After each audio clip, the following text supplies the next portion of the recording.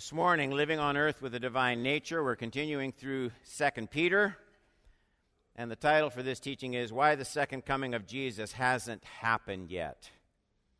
Why the second coming of Jesus hasn't happened yet. 2 Peter 3, 8, and 9. But do not overlook this one fact. If you want to avoid a lot of mistakes, there aren't dozens of things you have to remember, but there are a few things. And here Peter says, if you just focus on this one thing and don't overlook it, you will be well on your way to enjoying a good life. Just don't overlook one thing. But do not overlook this one fact, beloved, that with the Lord, one day is as 1,000 years, and 1,000 years as one day. The Lord is not, and here's what people forget. The Lord is not slow to fulfill his promise, as some count slowness,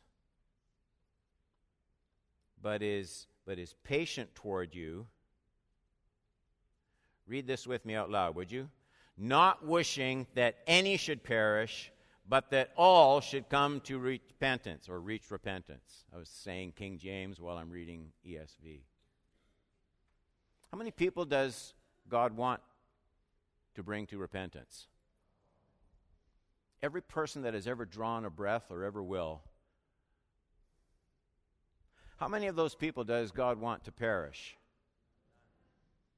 Is there anything in the Bible clearer than that? Everybody, God says, everyone, please repent. It's my heart's desire. Please don't anybody perish. It's not necessary. I don't want anybody to perish. It's a great foundation for life. It seems to be a fact of life that certain truths escape our notice. And Peter seems to intentionally repeat this idea of things that escape our notice. He does it twice in this third chapter, but they're not the same. I want to show them to you. Here's the first time he talks about it. It's in 2 Peter 3, 5. For they deliberately overlook this fact, that the heavens existed long ago, the earth was formed out of water and through water by the word of God. Said, here's someone overlooking. The second time he talks about overlooking is in the text we read this morning, and it's in verse 8, just 3 verses later. But do not overlook this one fact, beloved, that with the Lord, the day is as 1,000 years, and 1,000 years as one day. Notice, the first overlooking in verse 5 is a deliberate overlooking. They deliberately overlook. The second overlooking in verse 8 is careless and unintentional. The people described in verse 8, they're pictured as discouraged or distracted or persecuted or upset, and it causes them to overlook. Two kinds of overlooking. One is deliberate, verse 5. They deliberately overlook the flood and God's judgment. The other overlooking in verse 8 is unintentional. It's the result of carelessness. So Peter is saying that all of us will get into trouble. Not just theological, hair-splitting trouble, but real life trouble. If we don't take the time to think things through, to make appropriate mental connections between what the Word says and the way we live our lives, if we don't make sure our heads are screwed on right when we approach God's truth, everybody thinks, but not everybody thinks the same. Not everybody thinks about the same things. And Peter seems concerned that for many and varied reasons, our thinking will our thinking will get more influenced by circumstances and culture than by Scripture. That's it. Our thinking will get shaped more by circumstances that discourage or anger, our circumstances or our culture. He's afraid that people's thoughts will be shaped by that rather than what the Bible says.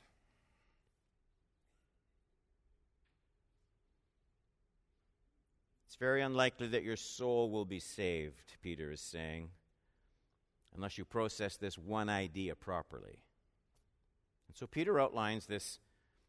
It's really a great contrast between these two crowds of people who were in trouble because they hadn't noticed certain things. They hadn't noticed one thing in particular. Two crowds. First, Peter addressed the wicked mockers of the second coming. They want their life left undisturbed. They don't want to change. That's in that third verse.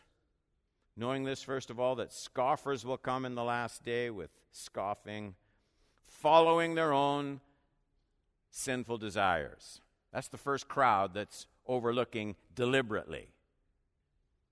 They've blocked out certain plain facts of biblical history, the creation, the flood, the judgment of God. And Peter says it's foolishly, deliberately forgetful to say that everything's just sort of continued uninterrupted from the moment of creation. It was forgetful, foolishly forgetful, to think that God wouldn't judge them for their sin in the future because history proves that God has already judged people for their sins in the past. And they desperately needed to focus on that fact. Second crowd that Peter addresses, those who are sincere believers. Notice in verse 8, they're beloved. And they're in danger of missing the reason Jesus hasn't come back yet. And because they had missed this truth, they were also in danger of neglecting what they should be doing in the meantime. That's the context of verses 8 and 9 that we're looking at this morning. So, point number 1. Peter presents a biblical approach to dealing with difficult questions. That's the first thing we learn from this text. You won't live the Christian life very long before you're forced to come to terms with doubts that press into your mind and trials that bring pain to your soul. It's important to remember that these situations, they're not sinful in themselves. They're just an unavoidable part of living in this fallen world.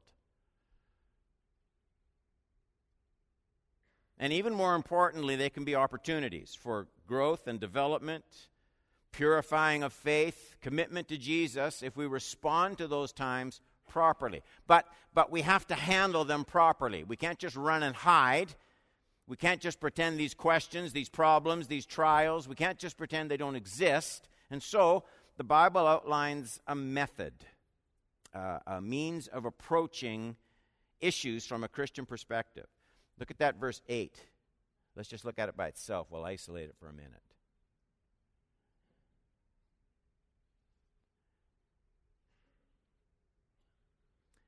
But do not overlook this one fact, beloved, that with the Lord 1 day is as 1,000 years, and 1,000 years as 1 day. So let's think about what Peter's saying here. It's simple, but highly important. When I'm agitated, when I am confused, when you are under fire and trial, when you get deeply disturbed in your heart, usually that'll come from one of two things, either brokenheartedness or anger. Those are the two enemies. Make sure, Peter says, make sure you don't overlook things that are very basic. In your search for really deep, profound answers, make sure you don't ignore the direct, obvious ones. Don't overlook this one fact, Peter says in verse 8. That's all it takes to mess up your whole mind. You don't have to be wrong on dozens of things, just this one thing. You only have to lose sight of one important truth to become totally wrong in your thinking and your approach. So go slowly. Don't make an emotional response. Stay with the Word of God. Stay with the things you know for sure. Don't make rash judgments. I was stunned. Rini showed me a post. I'm not on social media. On Facebook. Posted by a young woman that used to attend this church. Faithfully attend this church. And you read it, and she now denies Christianity completely. And what strikes you? What struck me? And I made the comment to Rini, the anger. Just the anger against the church, against Christianity, her upbringing in the church. And I said, how does this happen? How does this happen? Well, Pastor Don, I would never forget something as important as the eternal, patient nature and character of God. We sing about it all the time. And I believe you. I know you would not forget that right now, but you and I are alike. Our thinking changes when we get agitated, when we get troubled in soul. Truth is much harder to keep a hold of when your life is under strain and under fire. One thing can throw everything out of whack. You ever notice how a bad toothache can make you forget about every part of your body that's healthy? Just one thing.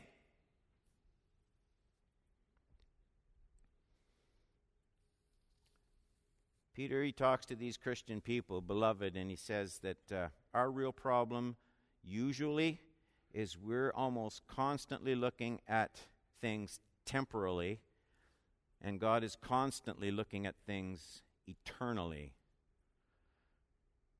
And if we're going to think properly about God and about ourselves and about our world and about our questions and about our problems, we'll have to step back, silence ourselves a little bit, get God's eternal perspective on things. What I want to do now, I want to read through some pretty lengthy passages of Scripture. I want to show you in the Bible where godly people learned to do this and the difference that it made.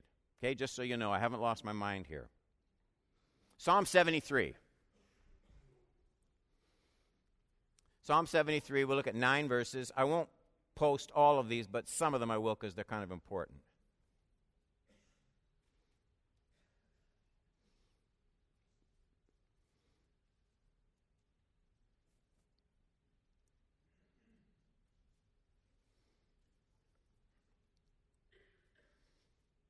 Psalm 73, verse 1.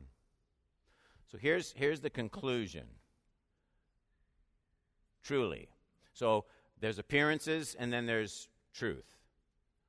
Truly God is good to Israel, to those who are pure in heart. But as for me, my feet had almost stumbled. My steps had nearly slipped. He doesn't mean a physical fall. He's talking about his faith. He's talking about the bottom falling out. By the way, look at what we just read. God bless the person who can honestly take a step back, see what's happening in his own heart, and can admit it. Truly God is good to Israel. Now, but let me tell you where I was. My feet had almost slipped. God bless the person who can step back and look at his or her own heart honestly. It's a rare thing. Verse 3, for I was envious of the arrogant when I saw the prosperity of the wicked, for they have no pangs until death. Their bodies are fat and sleek. We probably don't think of that as complimentary anymore, but They're not in trouble as others are. They're not stricken like the rest of mankind. Now, let me ask you something. Can that possibly be true, that there wasn't one wealthy person who ever got sick? That's not true, but he's talking about the way he looked at things. There's something going on in the psalmist's brain. He's starting to slip. 6, therefore, pride is in their necklace, violence covers them as a garment, their eyes swell out through fatness. He means they have everything. Their hearts overflow with follies, they scoff. They speak with malice. Loftily they threaten oppression. They set their mouths against the heavens. What a phrase. Their tongue struts through the earth. That's great writing. I know it's a lengthy text. I want to keep going just for a minute. 11 to 17.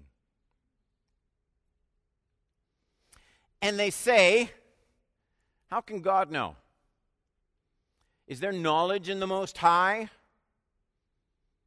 The psalmist now. Behold, these are the wicked, always at ease. They increase in riches. All in vain I have kept my heart clean and washed my hands in innocence. For all the day long I have been stricken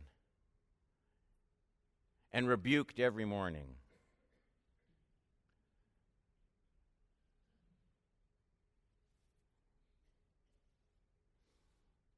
I think I might have missed a slide.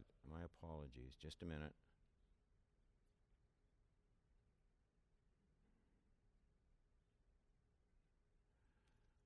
All right, let me just read. For all day long I have been stricken, I'm at verse 14, and rebuked every morning. 15, if I had said thus, now he checks himself again. If I keep going like this, if I had said, I will speak thus, I would have betrayed the generation of your children. But when I thought how to understand this, it seemed a wearisome task. And if I was underlining now, this would be at verse 17. Until I went into the sanctuary of God, got together with God's people, God's word, the temple structure then, the reading of the law, till I went into the sanctuary of God, and then I discerned their end. There's the difference. Then I discerned their end.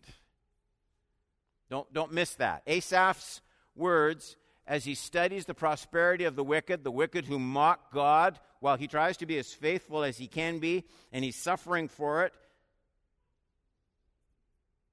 You can look at the moment, you can be confused and embittered, or you can get your mind on God in his sanctuary with his word, remember his holiness, remember his judgment. You can look at the prosperity of the wicked now, or you can look at the destruction of the wicked, their end. And if you do, you'll end up praying words like these. For behold, whenever you see that, don't just think of a Christmas card. The writer is saying, I'm going to say something now, and I want you to really look at it. He's saying, don't just read the rest of this verse. Behold it. Okay? You ready to behold something? Behold. Those who are far from you shall perish. You put an end to everyone who is unfaithful to you. But for me, it is good to be near God. I have made the Lord God my refuge, that I may tell of all your works. What a marvelous phrase. It is good for me, 28, it's good for me to be near God. This is not just belief. This is gaining perspective. This is learning to see things as God sees things. Face difficult issues and trials and questions. If I can give you any advice, remember it long after I'm off the scene. If I can give you any advice, face difficult doubts, questions, trials, situations. Face all of them in the presence of God rather than apart from the presence of God. They don't go away, but you look at them differently. You look at them differently. God's perspective. Let me give you another example, okay? One more example. This is from the book of Job. And you'll see the similarity. The similarity between Asaph in that psalm, Job here. Everybody knows the story of Job. Job 30, starting at 16. Now my soul is poured out within me. I'm leaking inside. Days of affliction have taken hold of me. The night racks my bones. And there's no Advil. The night racks my bones, and the pain that gnaws me takes no rest. Okay, you getting the picture? With great force my garment is disfigured. It binds me about like the collar of my tunic. God has cast me into the mire. I've become like dust and ashes. I cry to you for help. Not many worship courses say this. I cry to you for help and you don't answer me. I stand and you only look at me. You see me, he's saying, but you're not doing anything about it.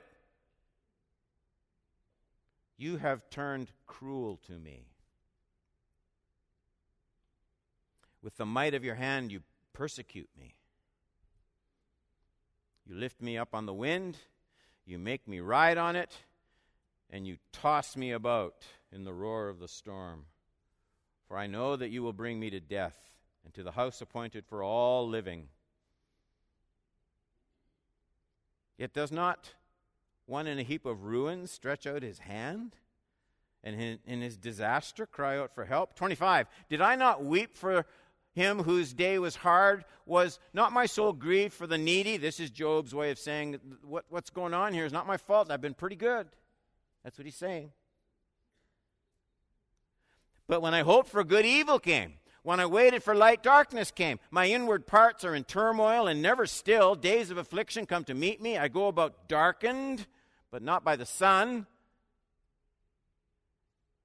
I stand up in the assembly. I cry for help. Help! And then suddenly, without warning, God starts to speak to Job and all of his counselors that are giving him advice. For 4 chapters, Job faces questions like these from God. This is 38, 1 to 12. And then the Lord answered Job out of the whirlwind and said, this will get your attention. God says, who is this that darkens counsel by words without knowledge? Dress for action like a man, and I will question you, and you make it known to me. Where were you when I laid the foundation of the earth? There's a good opener. Tell me if you have understanding. Who determined its measurement? Surely you know. Or who stretched the line upon it? On what were its bases sunk? Who laid its cornerstone? When the morning stars sang together and all the sons of God shouted for joy? Or who shut in the sea with doors when it burst out of the womb? When I made clouds its garment and thick darkness its swaddling band, and prescribed limits for it, and set bars and doors, and said, thus far you shall come and no further, and here shall your proud waves be stayed. By the way, have you commanded the morning since your days began? Sun, come up. And caused the dawn to know its place. And just in case the point wasn't made clear yet, God continues just for a moment. 34 of chapter 38. Can you lift up your voice to the clouds that a flood of waters may cover you? Can you send forth lightnings that they may go and say to you, here we are? Who has put wisdom in the inward parts or given understanding to the mind? Who can number the clouds by wisdom?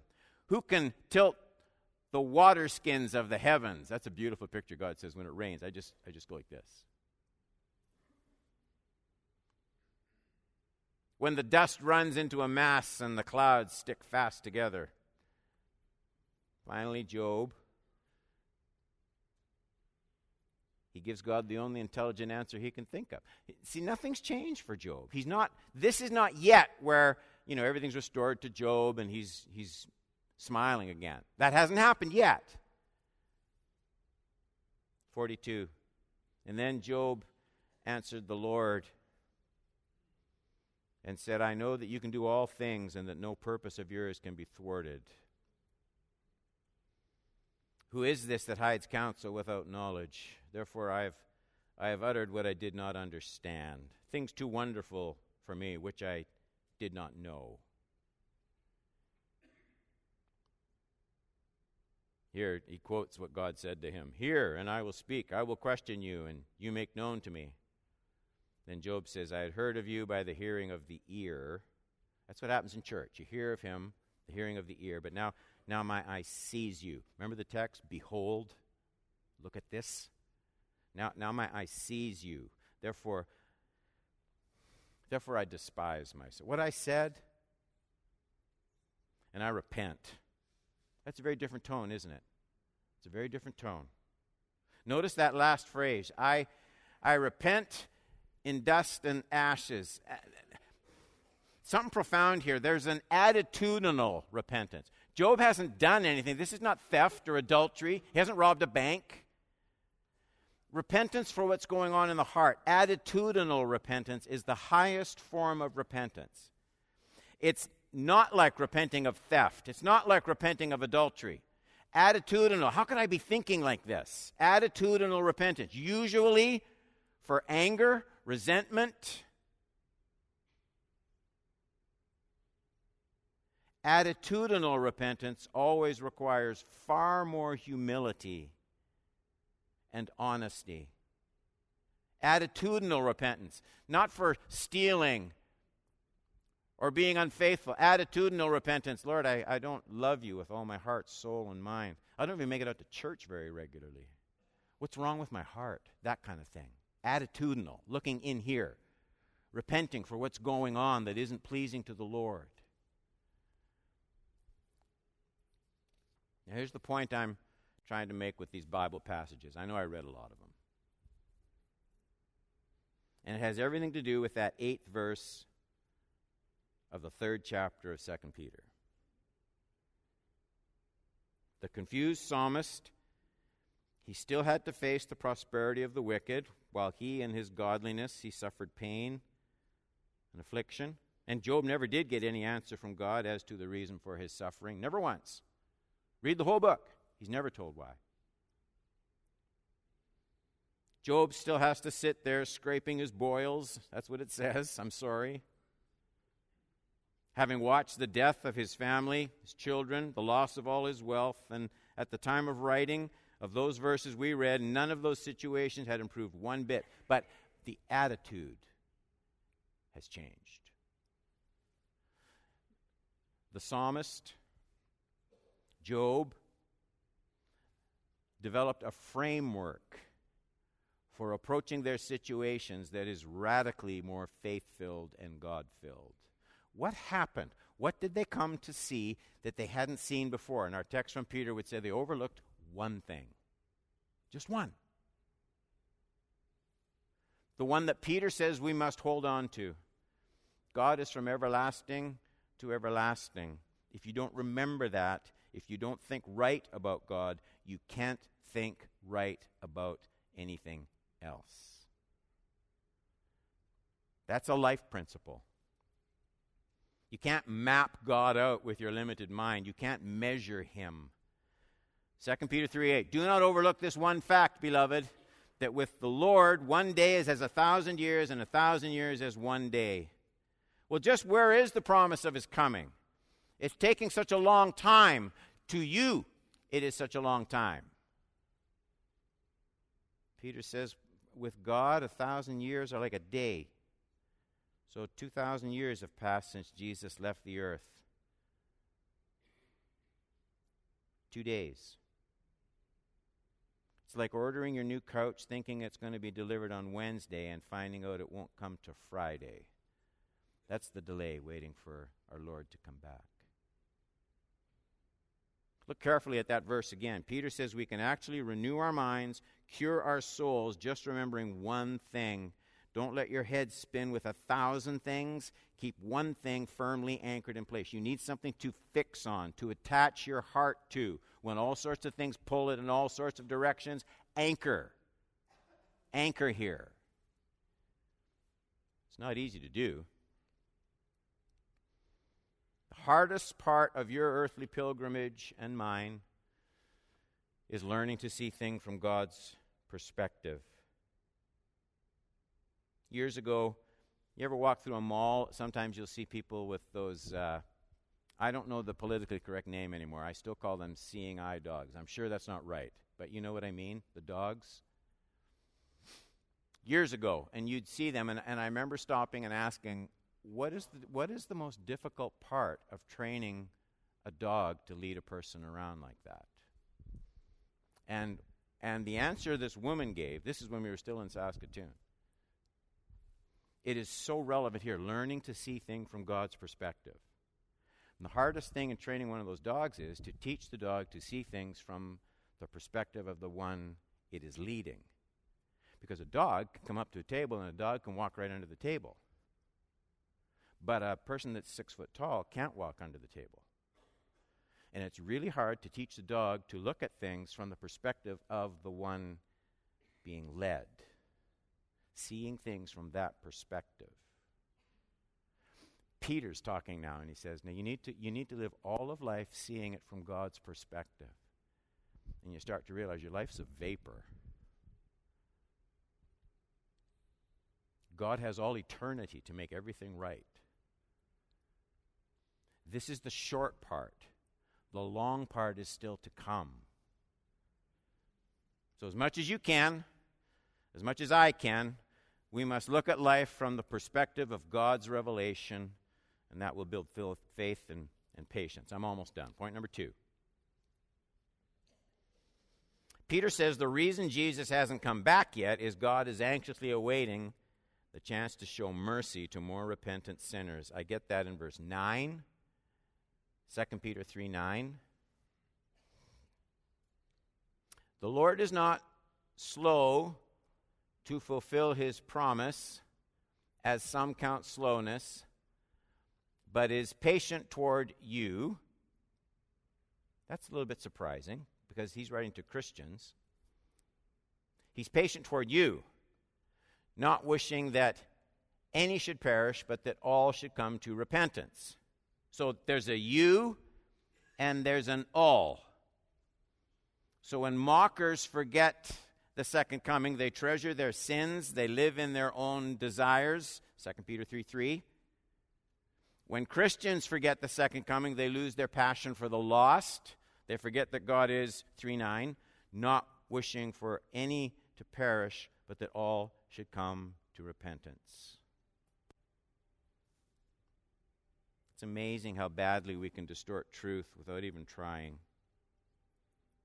Usually when people complain about God, the reasoning goes something like this. How can you say God is loving and caring and good? You've heard it. Look at the mess the world is in. Look at the hatred, look at the war, look at the cruelty, look at the suffering. Why doesn't he come and do something about this? Either he cares but can't, or either he could but doesn't care. So either he's not loving, he's not all-powerful, or worse, he's neither. And it never dawns on the minds of many that the reason he waits is he cares so deeply about those who still spit in his face. That young woman I told you about on the Facebook post, that Jesus is there with open arms. Oh, come on. Come back. Repent. He doesn't want any of them to perish, not a one. Peter says these people desperately need to repent. God wants all of them to reach repentance. There is no other way to be saved but repenting. No way for you to be saved but repenting.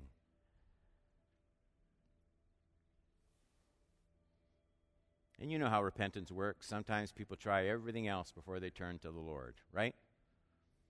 They try all the things that won't work before they come to the Lord. And you know what that takes? It takes time.